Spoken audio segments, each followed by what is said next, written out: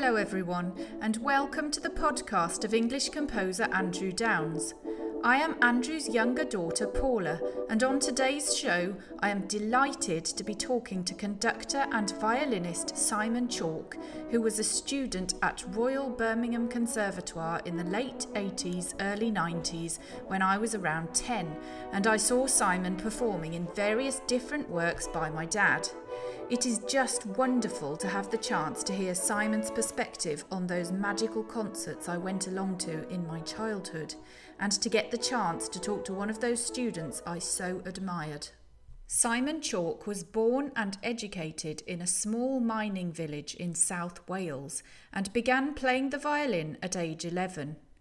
He studied conducting and violin at the Royal Birmingham Conservatoire, and he spent his early career as a teacher, violinist and chamber musician with the Almira String Quartet. He has since developed a flourishing and versatile career as a conductor, musical director, leader, director and educator, and has gradually relinquished the bow in favour of the baton. He is based in the West Midlands in the UK and has performed with and conducted orchestras and ensembles both throughout the UK and internationally.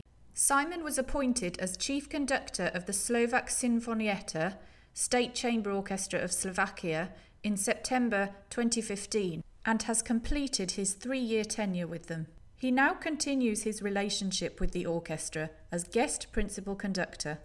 In January 2018, he was honoured by the Government of Slovakia through the award of a Diploma of Appreciation in recognition of extraordinary merits in the development of friendly relationships with the Slovak Republic. July 2018 saw Simon taking part in the Bucharest International Conducting Competition, when he was awarded the special prize voted for by the members of the Bucharest Symphony Orchestra, which saw him returning to conduct the orchestra during the 2018-19 season.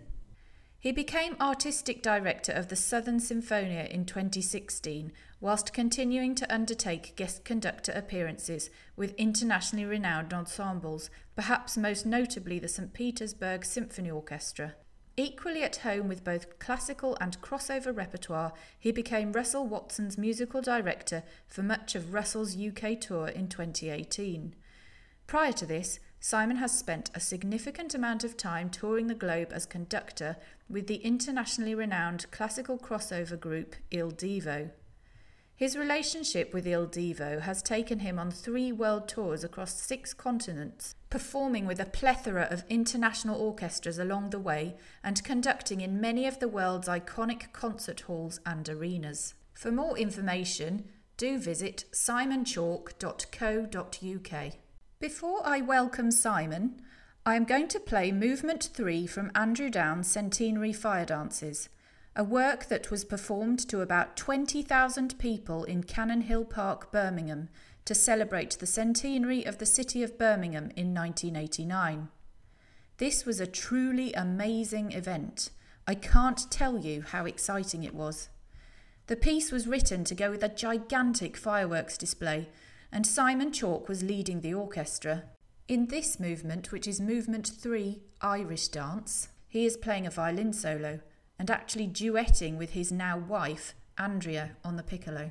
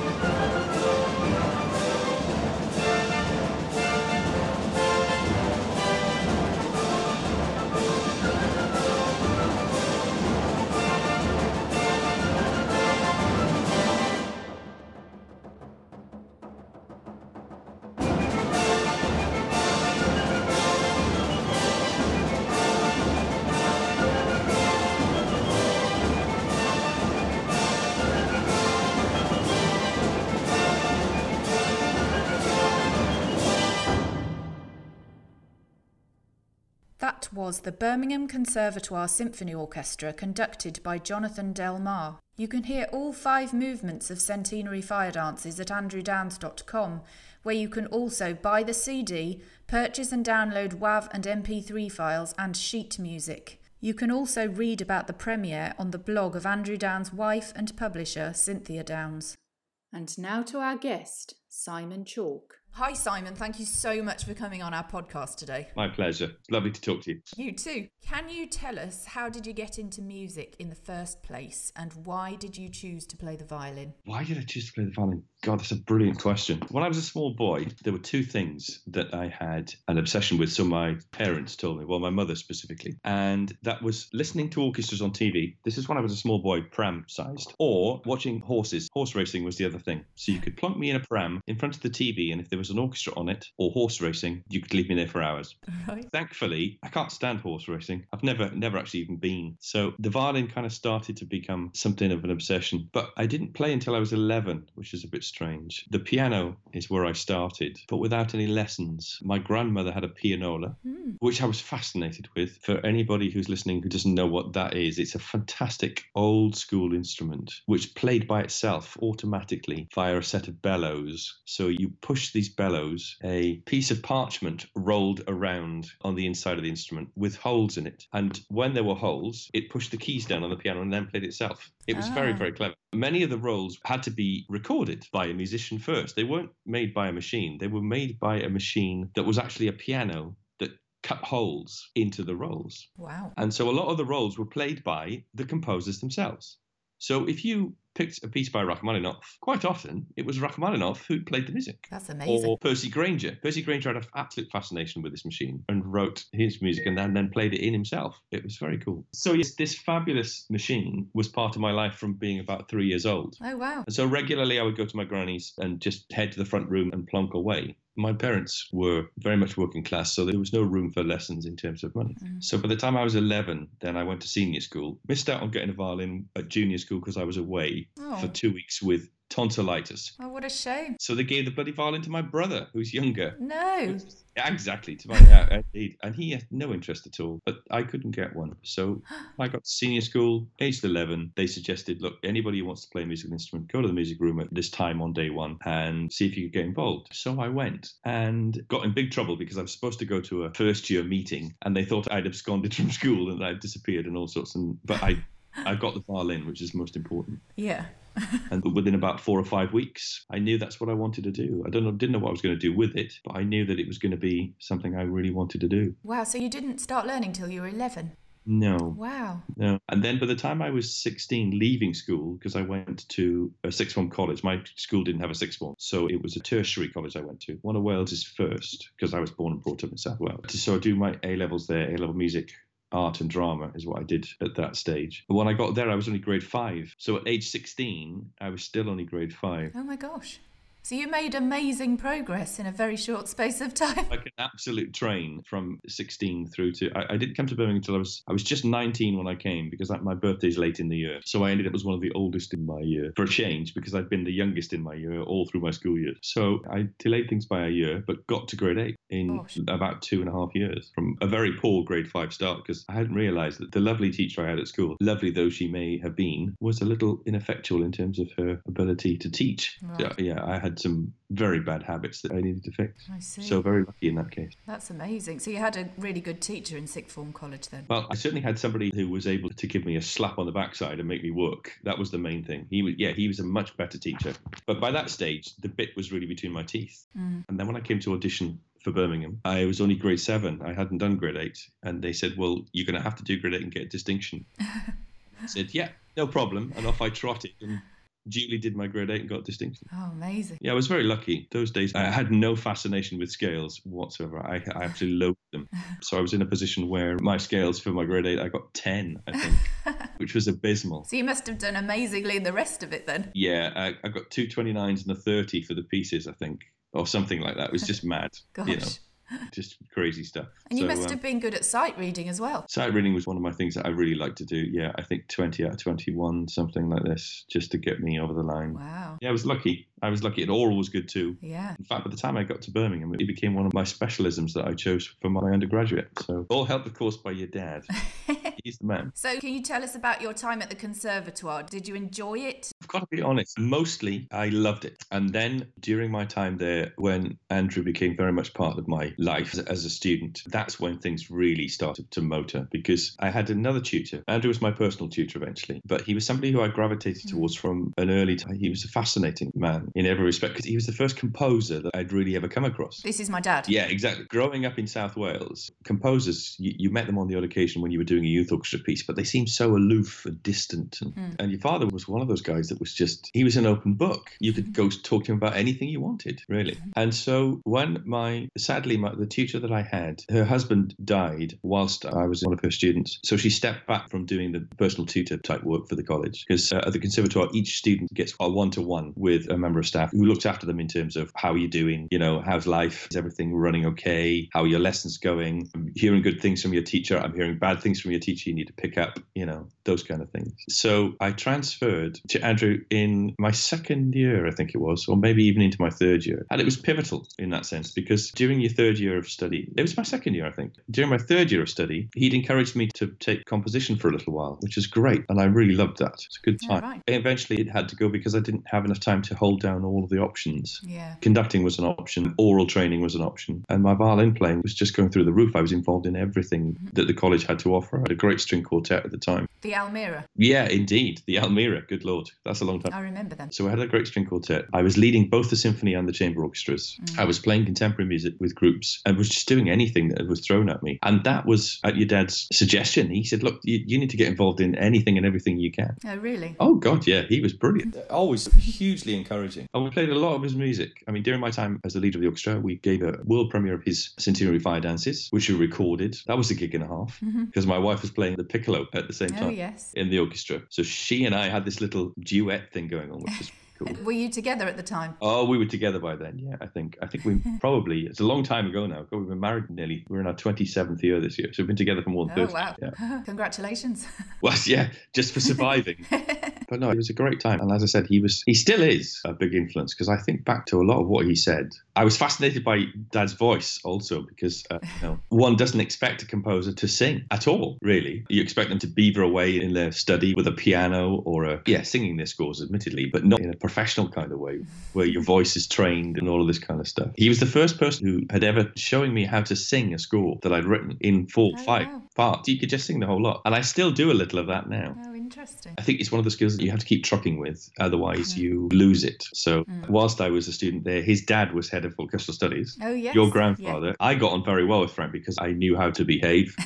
I think I had the right attitude, is what your grandfather would say, right from the offset. Rehearsals were important, being prepared was important, turning up on time was important. Right. And I'll never forget him firing a French horn player in a rehearsal. Yeah, literally, this guy turned up late one too many times, and Frank just fired him on the spot. Oh, gosh. Made the number 2 the number 1, and then dragged in some student from the foyer to join the performance. I didn't know about that. Oh, the thing is, it was that kind of thing. He wanted people to know that the profession of being a musician was a serious one. And we all know that when we get out there, it is a little bit different to that. But if you are going to play at the very top level of being a musician, you better be on the ball, because if you're not, you've literally got no chance. And that is still true today. So if you come out and you want to play with one of our crown jewels, as it were, you want to be in the LSO or the Philharmonia or the Philharmonic or, CBSO, Halle, if you want to play for one of those orchestras, you have to be right on the front edge of everything and be prepared. Yeah. And that's, I think, where many musicians falter, because they can do all the other stuff. They can play, they can perform, they can sight read, but it's just all the ancillary stuff about being a good, solid professional musician that they miss. And your grandfather was a master at encouraging people to look at how to behave. Oh, that's really interesting. I didn't know. Well, he also had a glorious background as a player. Yeah. He'd done all the stuff. And then in later life thought, you know what I need to do probably, I mean, I never spoke to him about this because one didn't, but I would assume that he thought, well, my role now is to to add value to young musicians coming forwards. I've had my time. I've done all that there is to do. I've lived through the Bolts and the Sargents and the Furtwänglers and all of those major conductors. I should bring that knowledge to some young people. And so that's what he did. So we knew that he was, well, those of us that are now applying our trade within the profession, I think, would certainly cite him as an influence. Oh, wow. If they didn't, then they should.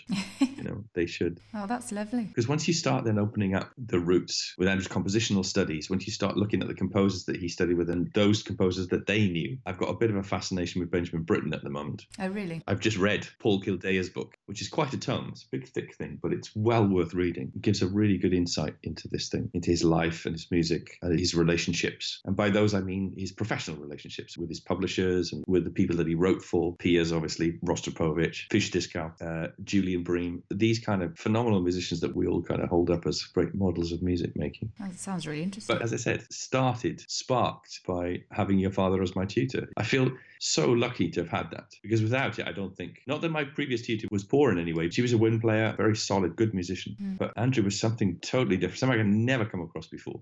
My violin teacher was the same. He had a similar feel. Who was that? James Coles was my violin teacher. Oh, okay. So again, a bit of an under the radar thing. Jim had been a student at the Royal Academy of Music, and he was the best violinist of his time. Right. He played the Walton Violin Concerto in the graduation concert of his graduation year. He was the soloist. Oh, wow. He got married on the Saturday following the Friday concerts and started at the Royal Opera House on Monday morning because he'd already got a job. Oh, wow. Absolute brilliance. Oh, my gosh. And then he developed on from there, and his playing career culminated in him being the co-leader of what was the Bournemouth Sinfonietta, which was this wonderful chamber orchestra based in the south of England.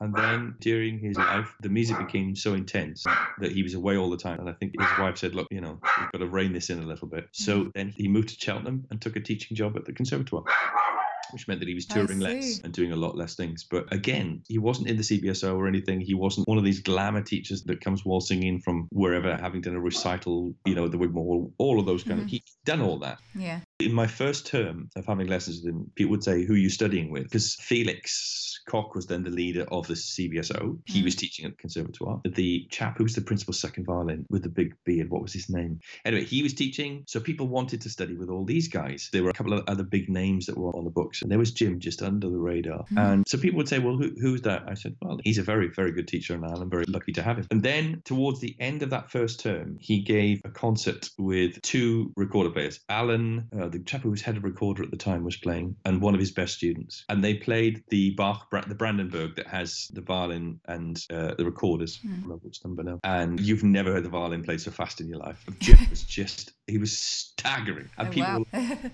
that wide-eyed.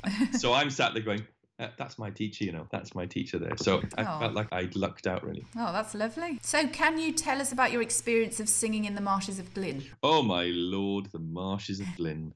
Obviously, I've still got a copy of it. It's on a record. Every time the Marshes of Glyn comes out, I can see the front cover of the record because it was on a record, folks.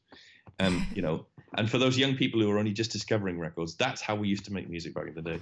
These big, shiny black discs of loveliness. And so there's a picture of us all on the front cover. Damien Cranmer, who was conducting with his back to the picture. John Mitchinson on the stage. Full orchestral complement from the second years and above. And then a choir of predominantly first-year students and other polytechnic waifs and strays that were brought in.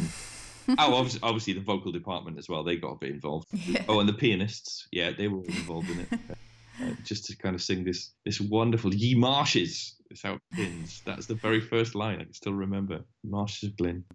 And we had it was almost by royal assent because it was the opening gig, I seem to remember. Was it the opening gig for the hall? Yes, for the opening of the Adrian Boult Hall. Adrian Boult Hall, yes. That stalwart of the British conducting fraternity, Adrian Boult. Were you singing or playing the violin? Singing. Oh, right. Oh, okay. God, yes, I was singing my heart out. My little Welsh heart. The Duchess of Gloucester was the lady who was there to open the hall. Right. She was the one. But it was fab. As I said, marshalled by Damien Cranmer, who was then the director of studies. he was the second in command. He kind of pretty much ran the place, just like a lot of institutions that have figureheads who are good at talking to the press and good at managing the outward face of a college. You always need somebody underneath that who can make the place tick. And Damien was one of those. Right. Stickler for detail, quite formal kind of guy, very upright, straight-faced guy. His conducting was, looking back on it now, because I hadn't experienced a huge amount of conductors at the time, his conducting was very clear and functional. No frills and nothing fancy about his conducting. It was very straightforward in that respect. Right. We had other conductors that came in later in my time who were much more flamboyant. There was no flamboyance for Damien. He's a proper, I think Adrian Bolt would have been proud, put it that way. It's nice, square conducting. Very typically, it sounds really derogatory, it's not meant to be, but typically English school of thing at the time. Because Adrian Bolt used very small gestures, didn't he? He did. Very huge baton with very tiny gestures. So he had this very long baton, and people used to say that it felt like he was conducting with his sleeve slightly open, and that he was conducting behind it, so you couldn't really see. And you could look at the end of the baton, and it would move like this tiny amount. And yet it was a great, huge, long 2 foot of baton that hardly moved. How strange. Yeah, very, very odd. But you know, it stems almost from a military band background, I suppose, and people not seeing things as terribly flamboyant. We're still in the age of conductors like Richard Strauss. He was still kind of on the scene, certainly would have been on the scene when Bolt started his career. Notorious for making very few gestures. And if you listen to him, or you see the footage of him conducting his own music, it's very grainy and stuff, but there's literally all manner of huge sounds on the stage going on, and Strauss is just like little tiny movement. Oh, interesting. So not getting involved, no real sense of passion. No Dudamel, that's for sure. But the Marshes, yeah, and John Mitchinson was just, I'd never heard anybody sing like that in my entire life up to that point. Yeah, he was amazing. Well, up close, that is. I'd heard great performances because I suppose we talked about Britten earlier. My obsession with him began when I was about 17. I went to a performance of Peter Grimes at the Opera House. Oh, right. Back in those days, my A-level music teacher was a tenor himself who ran one of Wales's premier male voice choirs, the Risca male voice choir, and they competed and did incredibly well under Martin's tutelage. But this guy, Martin Hodgson, who was head of music at Crosskeys College where I was at sixth form, at least once a year we would go to a matinee performance at the Royal Opera House. They had these things on a Wednesday afternoon, specific to school kids. Oh, nice. So we paid something like a tenner, I want to say, and that included our bus trip. I'm going to the mid-80s now. The first opera I ever saw was Bohème. So Neil was singing Rodolfo. I can't remember who Mimi was. Then we saw, in succession, Marriage of Figaro with a very early kind of foray into the world of opera from Mr. Bryn Terfel. But Leporello was being sung by Geraint Evans, which is just staggering, really. And he was another hero of mine, a Welsh baritone, one of the most famous singers of his day. And I got my O-level certificates from Sir Geraint, and I nearly died because he was a big hero of mine. What do you mean? He presented them to us, yeah. He was the guest at our school. Nice. To present all of the O-level certificates. I couldn't believe my luck. Yeah. He had a house in Aberyron on the Welsh coast, and my parents we used to go there for holidays. We'd go for a weekend or that kind of thing, touring caravan type stuff. And we'd quite often go into the harbour where we knew his house was, just in case he should come out. I could get the chance to talk to him. Really? It was, very bizarre. And did you ever? No. I was the stalker from South Wales who never got to speak. He was tremendous. And so we saw that. It was Don Giovanni, it wasn't Figaro. Thomas Allen was singing Don. Leporello was being sung by Geraint Evans, and it was just wickedly good. Because Thomas Allen at his time, he was right in the mix of being the wunderkind, as it were. Yeah. Then I saw John Vickers in 2 shows. Samson and Delilah, Sanson. Then eventually this phenomenal production of Peter Grimes, which I believe Britain wasn't so keen on John Vickers as Grimes because of what he brought to the character. But I thought he was amazing. Absolutely amazing. And there's a scene when they're out on a boat and yet another young boy is going to disappear over the side. And it was raining on the stage, and I'd never seen anything like it. And it wasn't just raining, it was a storm. Wow. So the storm scene, and John Vickers was getting soaked. Literally, he was wearing a sou'wester and oilskin stuff, and he was getting proper soaking wet. I've never seen anything like it. Really? Oh yeah, it was a staggering thing for a young musician to see. And I didn't think you could do that on the stage. In films, yes, but live on a stage, good lord, no. So Mitchinson I would put in the same field as Vickers. You could put him in that company and he would have been great. He was a big fella too. I seem to remember his face seemed to be almost twice the size of anybody else's around him. He was a big fella, but boy could he sing, and sing very, very well, you know. Yes. He was a real favourite at the conservatoire, and I think your dad, even if he hadn't been there as a tutor, John, I think your dad would have requested him. I think he would have been on, because I think this was the kind of vocal sound that your dad really likes. He likes the passionate, on the edge, you know, no holds barred kind of sound, and John gave that in spades. A massive massive voice. Yeah. Never any question that you need to worry about balance. There was never a moment when you wouldn't have been able to hear John Mitchinson sing. Of a full orchestra and a choir. I just love the tone of his voice. It's just beautiful Spot tone. on. Oh God, yeah. But I mean, when you were within striking distance of it, it was the depth of the tone of his voice as well. How can I describe it? The darkest of dark chocolate, I would say, but with a clarity that only comes from glass. There was a perfect edge to his voice all the way around. Yeah, I think that's a great description. With a depth in the middle. A phenomenal guy. I did the Dream of Gerontius with him as well, and that Oh, was right. how I didn't just break down into tears in the show. I don't know, because amazing. Just amazing. Oh, I love that piece. Yeah, well, it is. But, you know, I think your dad's music, that Marshes of Glynn, is in that same ballpark. And I think he would have been influenced certainly by what Elgar achieved in that piece. Yeah, my dad loves Elgar. There's much for me to dislike about Elgar. There's some of his music I cannot abide. You know, when you can write such brilliant music as you can in Gerontius, why would you write music that's just not as good? I don't get it. The good stuff is incredibly good. Yeah. And the banal stuff is incredibly banal. I'm going to be bold and say things like The Apostles. And the thing is, it comes from following my time at the Conservatoire. I spent quite a few years ploughing the weekend choral gigs scene. I see. And I still love it. I still do some of those things now. I've just done one in Cheltenham, and I've got one coming up in Stratford next month with a choir there who are punching above their weight and pushing very hard because they're doing St. John, which isn't going to be easy for them, but they'll give it a damn good go. And that's what I love about music making that we have in the UK, is that we have this tradition of people coming together over 1 or 2 terms of a year, learning a piece of music, and then having a real go at it. I think that's great. Yeah. And I think that this is part of that tradition. This is where your dad will have got the inspiration, I think, for writing The Marshes. Yeah. But yes, cool piece. Yeah. Very, No, very it's cool. wonderful. Surely it's time for a revival of that piece, isn't it? I think so, yes, definitely. Here is Movement 2 of The Marshes of Glynn by Andrew Downes, a setting of the poem by Sidney Lanier, performed by tenor John Mitchinson with the Birmingham Conservatoire Choir and Symphony Orchestra, conducted by Damien Cramner.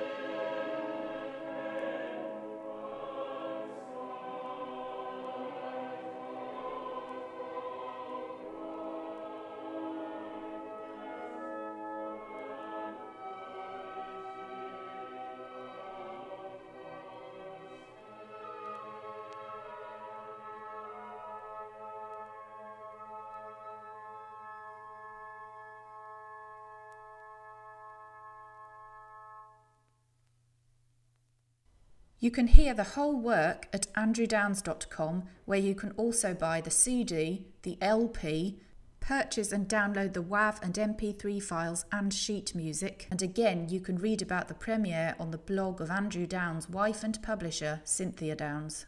Can you tell us about your experience of leading the orchestra for the Fireworks Fantasia for the centenary of Birmingham?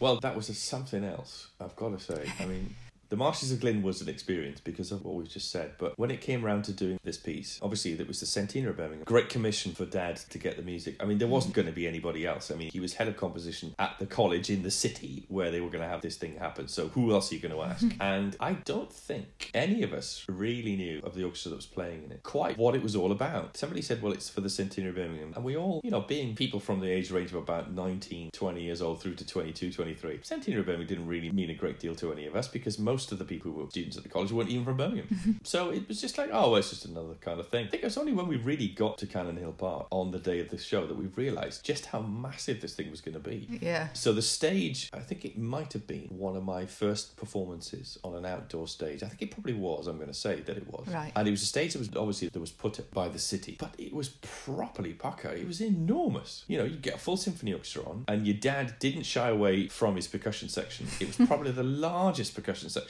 outside of, I don't know, Palmini Burana or the Rite of Spring or any of those kind of monster pieces that have, 4 or 5 percussionists on.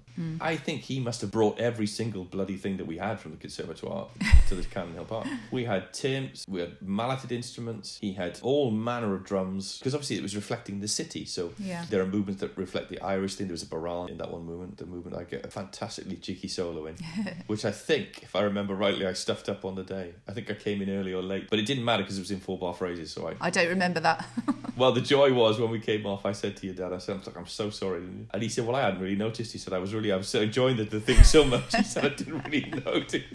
But we recorded it as well, as you know, and I managed to get that right. But as I said, what we weren't expecting, because there were other pieces on the programme. No idea what those pieces were. Couldn't tell you. There were other pieces, because obviously Centenary Finance is, about 25 minutes long, isn't it? Maybe 30 minutes at the outside. Yeah. 5 movements. It was never going to fill a whole, even a half. So I can't remember what else we did, but it's insignificant, because the only piece that mattered on that day was that one.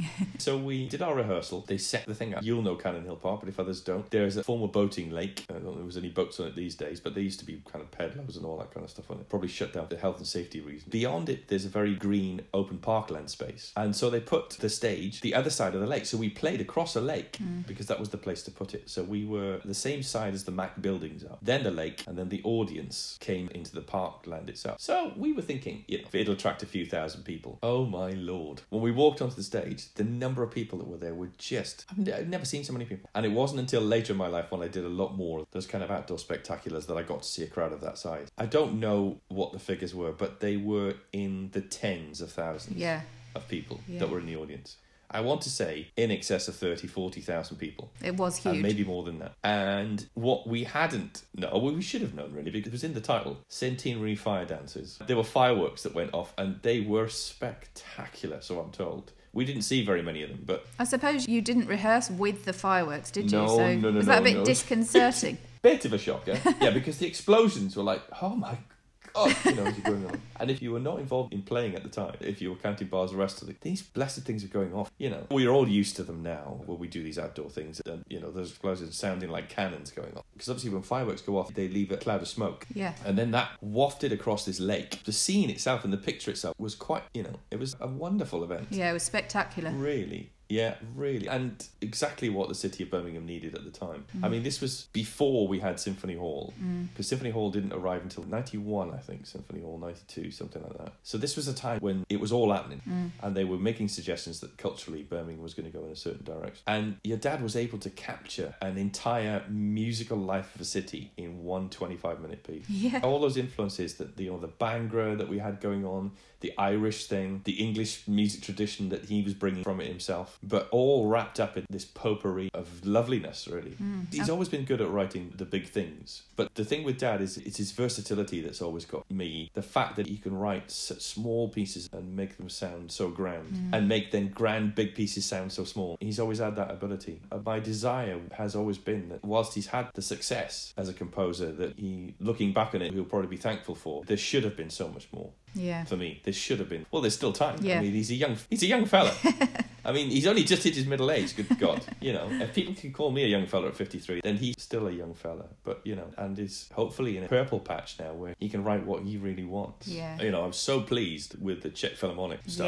Yes. Because as you know, I've had a couple of posts now I don't like the word Eastern Europe because it isn't, it's Central Europe. I think whenever I hear the words Eastern Europe, that people tag onto things, it's usually in a derogatory way rather than in a positive way. It's very much Central Europe, and it's a wonderful, wonderful place to be and to be making music. It has traditions that some countries in the world can only dream of when it comes to music, and its passion for music and its love of music and its dedication to the music of its own self is something to be cherished and championed, I think.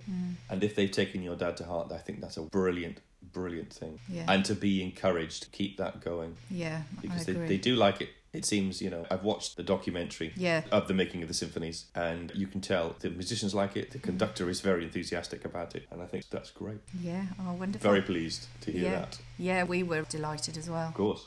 Here is Movement 5 of Centenary Fire Dances, Fire Ride.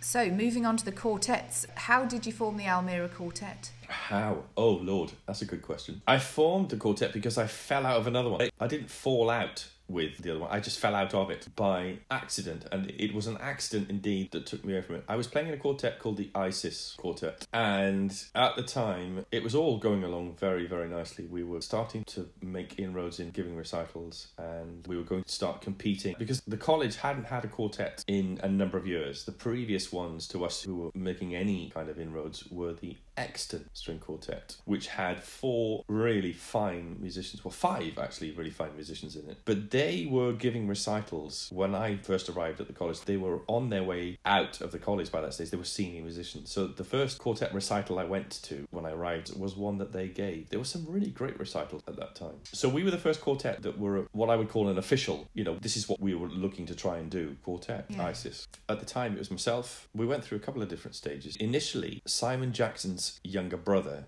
Julian, was in the quartet. But Julian, his heart wasn't really in it. So he was playing first, I was playing second. We had Mike, who was in the Exton Quartet, was our viola player, and Farfar Jin, Chinese cellist, who was in my year at college. Then Julian stepped down, so I stepped up to play first. We brought in Leon G, who was a slightly younger student, a really good musician. And then Mike eventually stepped away, and Gary Deutsch came to join the quartet. And then it was all trucking along very nicely. And my sport in those days was racing mountain bikes. Not the ideal thing for a violinist. Really? Yeah, and I'd been on a big long training session, 10-week training session, when I'd covered about 2,000 miles. Oh, wow. 10 weeks. And then I crashed very badly in a forest just north of Birmingham, at Cannock Chase, in fact. Oh, and no. I broke my shoulder. That's in terrible. half.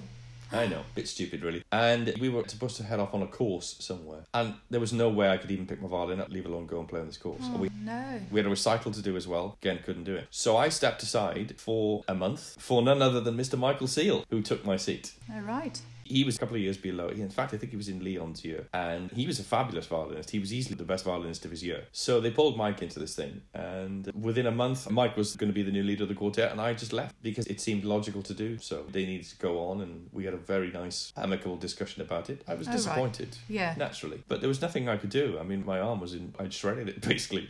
Oh. But I was playing within a month. The shoulder was healing quite well. So I had my fiddle under my chin within a month. And I was back on my bike after 6 weeks. Because if I hadn't got back on it then, I was never going to. And that would have been stupid because my cycling was my transport to get back and forth to college. I see. I was biking everywhere. So the racing started to play second fiddle then to everything else because my good lady, Andrea, said, look, you've got to stop with this because this is too dangerous for you. I mean, this is your career going forward, so stop. So I did for a little while. I did a few more races, but I just didn't have the confidence. But it was the best thing. It was the worst thing at the time because obviously my quartet was going well and I wanted it to happen. But it meant then that I had to really think about what I wanted to do. And so I handpicked the people I wanted to be in a quartet with. And I started another one. And there was this really dedicated young German cellist, Sean Gilder, who I would wanted to work with for a time. So I asked him if he'd be interested, and he said yeah. And then he and I basically pulled this thing together, and we were together for 8 years. He was the cellist before he left the ensemble. But then we had 2 others. We went through 5 viola players in our time. Oh, wow. Couldn't seem to hold down a viola player.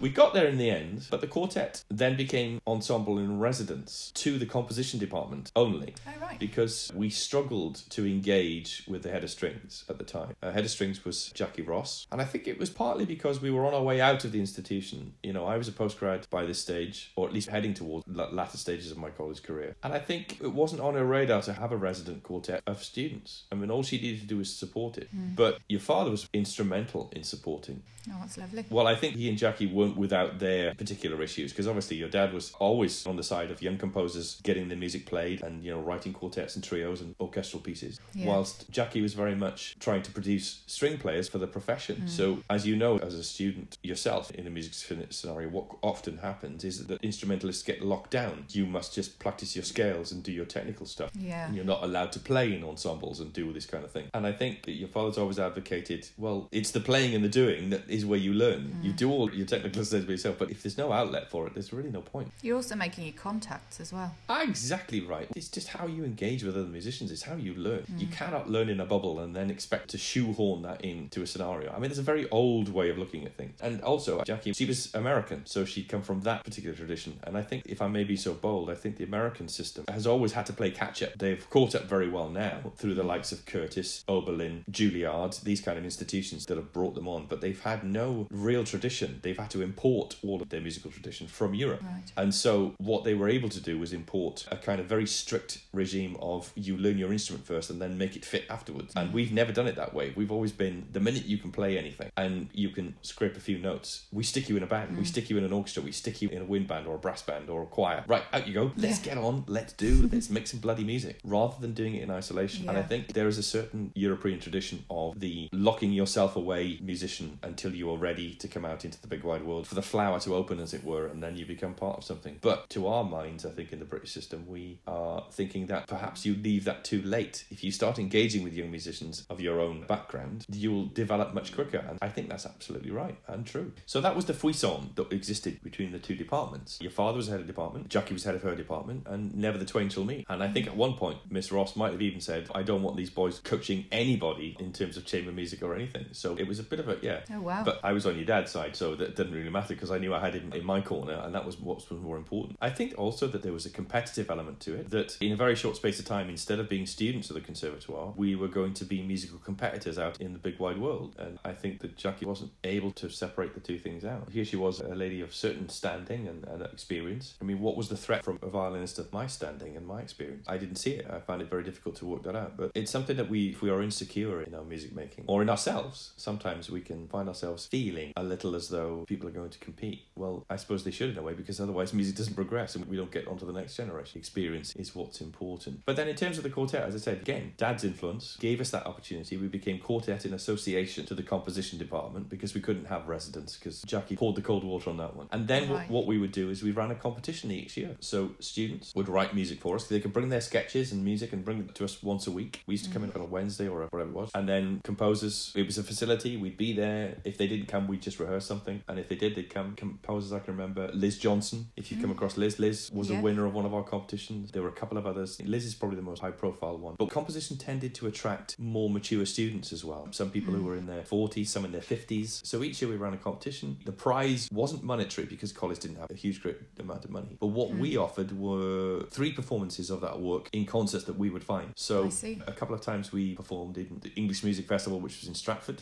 So just getting those people's music out there, because what you want as a composer, money's great. It might pay the rent for a week, but it isn't getting your music out there. You're never going to be much of a force in music unless people can hear your works. Remember, this is at a time before we had any of the social media stuff. There was no YouTube then. There was no Twitter, Facebook. None of this existed. You couldn't put your music out as a young cellist did in America on Twitter and make $1 million from your album that you put out because you release it in a certain way. That certainly wasn't possible at the time. You would have to be picked up by the likes of the Bee or a recording company. You'd have to get something in the proms. The avenues were tiny. Yeah. Different world. Yes. I mean, commercial composing was still there. You could write jingles and you could write music for TV. But again, just like it is now, getting into that, it wasn't an open door that was available. You had to know the right people. And in terms of composition in this country, it still exists now, I believe, that there are a couple of people who sit right at the very top of the chain who make all of the decisions and decide who gets what, where, when, and how. And that I cannot abide. I really can't abide it, because I think that isn't right. And one person's great composer is another person's idiot. Yeah. You know, who decides? Who says that people are great composers or not? Yeah. You played some string quartets by my dad, didn't you? I did. Yeah, we did. We played, how many are there? 3? 4? 3. Well, the first 2 we played, and then the third one was dedicated to us. Oh, what, the Indian one? Yes. Yes, I love that one. The one that explores the 4th dimension, as it were, in terms of musical things. I seem to recall the rhythms that he chose created other rhythms that one hears when they're being played. I see. So orally you end up in a different kind of place. We played the first couple. We put one of them into our repertoire and he really liked the way we played it. So wrote the third and dedicated it to us, which was a really, God, I mean, what a thing to have in your life.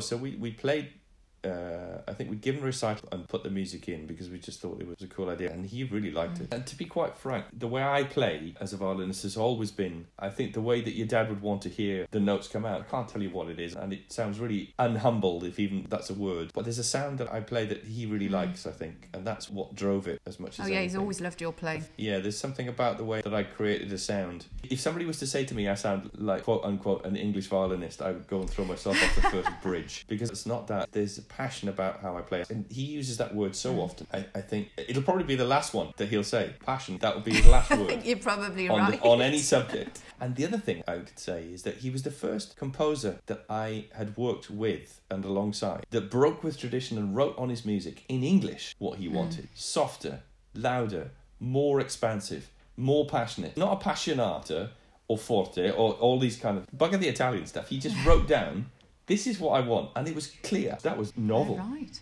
at the time. It wasn't something that one saw regularly. I think Dad was one of the first, certainly the first I'd come to write stuff in English. And we were all like, why don't more composers do this? What a brilliant idea. Yeah. It was humbling beyond belief to have something written for you. It was the first piece I'd ever had written for me. And obviously I'm sharing it with my colleagues, but it was a very personal thing at the time. And I spent a long time with that music under my chin because it was important to me that I did the very, very, very best that I could do. I was playing for him. I was playing his music, but I was playing for him. I felt that weight of responsibility. And it came back in other pieces that we played. We get a world premiere of Parry's Third Quartet, which was quite staggering, really. But without having had that experience with your father, I don't think I would have been able to take that on in the way that we did. Because, there's a huge responsibility there. I mean, Parry's a national treasure in terms of the legacy of the one piece that he's left to everybody. The whole thing was compounded by the fact that we chose to give the first performance live on the radio. Wow. And then it got even more risky because the first performance was in the church on Parry's estate, well, his father's estate, in a church that was built by his father in Hynham, just outside Gloucester for the Three Choirs Festival. And it was one of the first live concerts that Classic FM did. They couldn't do it live because they didn't have any broadcasting facilities then. They could record the concert as live and then put it out as live concert from London, but they had to take the tapes that they made back to London in order to do it. So we did this live concert and then had to wait a day before hearing it. Oh, wow. Oh, it was a scary gig, that. Yeah. Here is a snippet of a performance by the Almira Quartet of Andrew Downes String Quartet No. 3.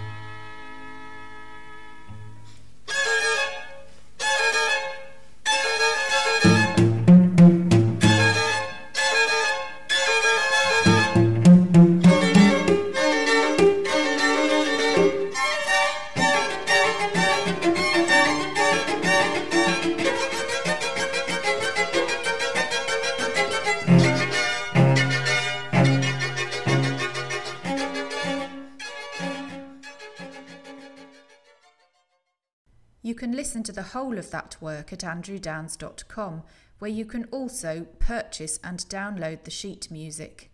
Cynthia Downes has also written a blog post about the premiere and subsequent performances of this piece. So you were also playing in the recording of the concerto for guitar, electric bass guitar and strings. I was. That was a stunning thing. By that stage then, I was a proper bona fide, I'm making a living as a musician. Andrew asked me to come back and play. I seem to remember sitting next to Colin Twigg. He was leading, I was sitting number 2. We had Simon Dinnigan and we had Fred Baker. Yeah. Fred Baker was playing bass guitar. Fred's a great guy. Absolutely diamond geezer, as it were. And we had a lot of fun doing that. Did you your dad conduct? Yes. Yes. We recorded in the old recital hall at the Conservatoire. Yeah, it was good. It was a great day. And again, it just shows the fearlessness of your dad's compositional style in the fact that somebody comes up with the idea of having an electric bass guitar alongside a classical guitar. And he goes, yeah, I'll write something for that. We'll add some strings in, do a bit of this. And, he's fearless in that Yeah, respect. it's such a cool piece. I love it. What we can always say about your father's music is that there is no norm.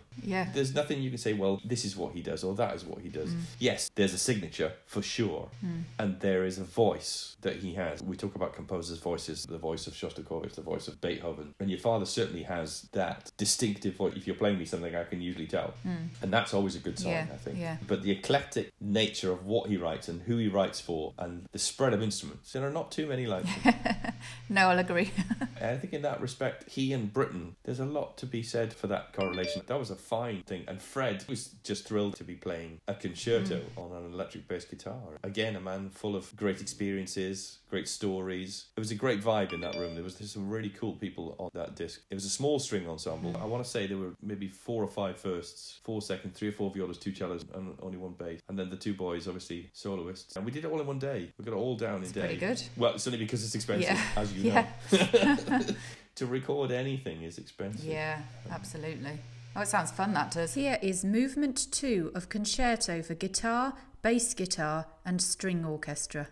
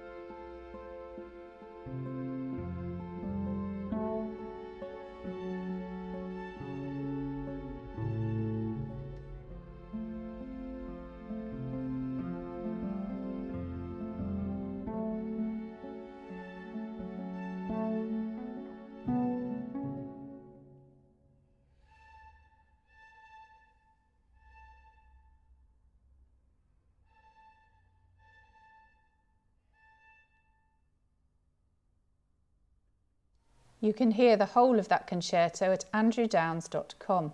When I was growing up, youth orchestra-wise, we came across a lot of William Matthias's music. Being Welsh, one always wants to support Welsh composers where possible. And I think that there is possibly a rich vein within the youth orchestra market that jazz music would work very well because it's immediate.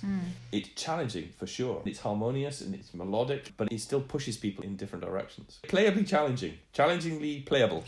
Yeah. So what have you got coming up? I've just finished a busy period. I was in Russia and Slovakia just before Christmas, in St. Petersburg and in Žilina, which is in North Slovakia. Former chief conductor of the State Chamber Orchestra there. I'm now one of their permanent guest conductors. We have a new director for the orchestra, so we are now planning the next season. I will be there in October with a project that I'm taking some students from Cardiff, a school there, to sit side by side with my orchestra and have a tour at the same time. Oh, wow. That's with the help of both the Slovak Honorary Consul to Wales and the Slovak Ambassador in London, which is great. Yeah. And and then I'll be there in December. I'm back with the St. Petersburg Symphony over Christmas. 3 concerts with them, 2 Christmas programs and 1 which is a program that revolves around dance and how dance has influenced us in music and how it's helped us progress through the centuries from being just a small interlude in opera to give everybody a break for a sandwich and a glass of beer or whatever it was, right the way through to the ballets of the 20th century, which changed the shape of music forever, really, in so many ways. But also how dance music has influenced our popular music in our lives. So we'll start off with Rameau Lully, and we will end up with some music from Saturday Night Fever. Oh, cool. Yeah, we're going to do a piece called A Fifth of Beethoven, which is very cool. So we'll finish with that, and then there'll be a medley of disco hits beyond that. Because the orchestra for all that kind of Motown stuff and the disco factory that was the 70s in both the UK and America especially, orchestras were very much part of that disco sound. So I want to reflect that. There's a fantastic Russian arranger who will hopefully put all that together for us. And then in between times, I've just started a burgeoning relationship with Millfield down in Somerset. Famed for its sport, they produced a number of Olympians, but their music department's very, very fine, so I'll be conducting their concerto finals this year. And they have enough young people. I think we've got 14 individuals who are playing movements from concertos in this final in one evening. So it's going to be a busy evening.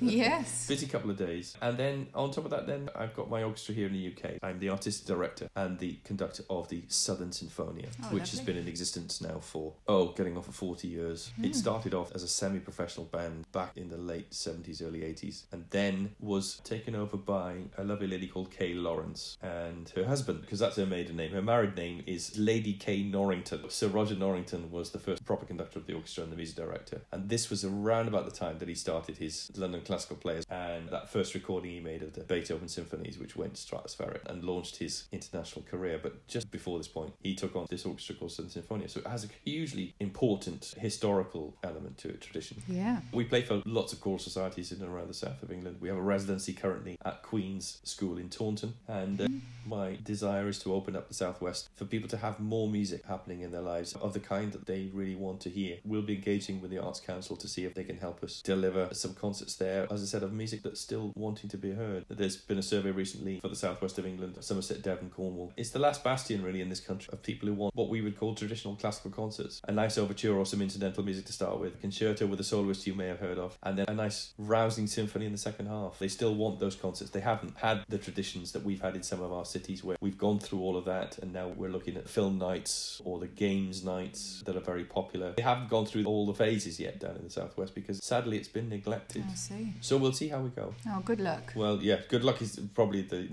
exactly what we do need. The 2 questions we always ask our guests: why is music education important? Oh, good Lord, how long have you got? Music education, to add the word important to it, is yes, but more importantly than that, it's vital. Without music education, we have nothing. I don't know whether any of your previous guests have ever quoted Churchill, but Churchill was asked once about culture. Some journalist cornered him and said, Mr. Churchill, why are you spending money on concerts and theatre and performances for people? He said, when there's a war on, shouldn't we pushing this money into the war effort, making planes, tanks, guns, armings, all that kind of stuff? Apparently Churchill turned to him and he said, my dear chap, if we don't have culture, then what the hell are we fighting for? We're fighting here to preserve our culture. And I think we're in that situation now. I know it seems a little bit dramatic possibly to be Churchillian on this, but music education in the whole of the UK is dying as we watch it. And it's on our watch at the moment that it's failing. There are some amazingly talented teachers out there working all the hours they can to try and keep this thing happening. But because we've got a certain amount of apathy within our schools, because they've got so much to do and so many things that come in a priority before music. But we all know that the skills that we learn from being musicians, whether we go on to be musicians or not, are so important in our life skill and in our lives going forwards. And if we have no culture, then we turn into a society of non-thinkers, of people who don't care. And so important doesn't really cover it. It's vital that we have this system. We now have a national programme for music education in England. There isn't one in Wales. There's talk of instigating one. I'm reading a huge document at the moment, 96 pages of feasibility study on this thing. But because we're all so disjointed, there needs to be a national plan for music education. How are we going to deliver? What is it we're delivering? We are so focused in our education system on outcomes, and sometimes outcomes are just being in a room full of people who are playing music, just being in a room full of people who are painting pictures, just being in a room where you are throwing pots on a wheel is enough. Yeah, I totally agree with that. It's enough. It's about the doing. It's Yeah. about the stopping, having your life stop for a moment. And I always talk about this in music because music is one of those things. Live performance happens right here, right now. It's never going to be the same ever again. Even if you get the same players playing the same music at the same time, it'll be on a different day. It'll be in a different atmosphere. The weather may be everything is going to be different. And that's because it happens in a moment of time. You have to be in it. I've said it many times that whilst I don't avoid recordings, I don't chase them. It's not something that I'm bothered about, leaving a legacy on disc or on any of these kind of things. I'm not bothered. I would much rather people jump in the car, take a train, come to a concert. Even if it's not one of mine, I don't care. Go out and go to a concert.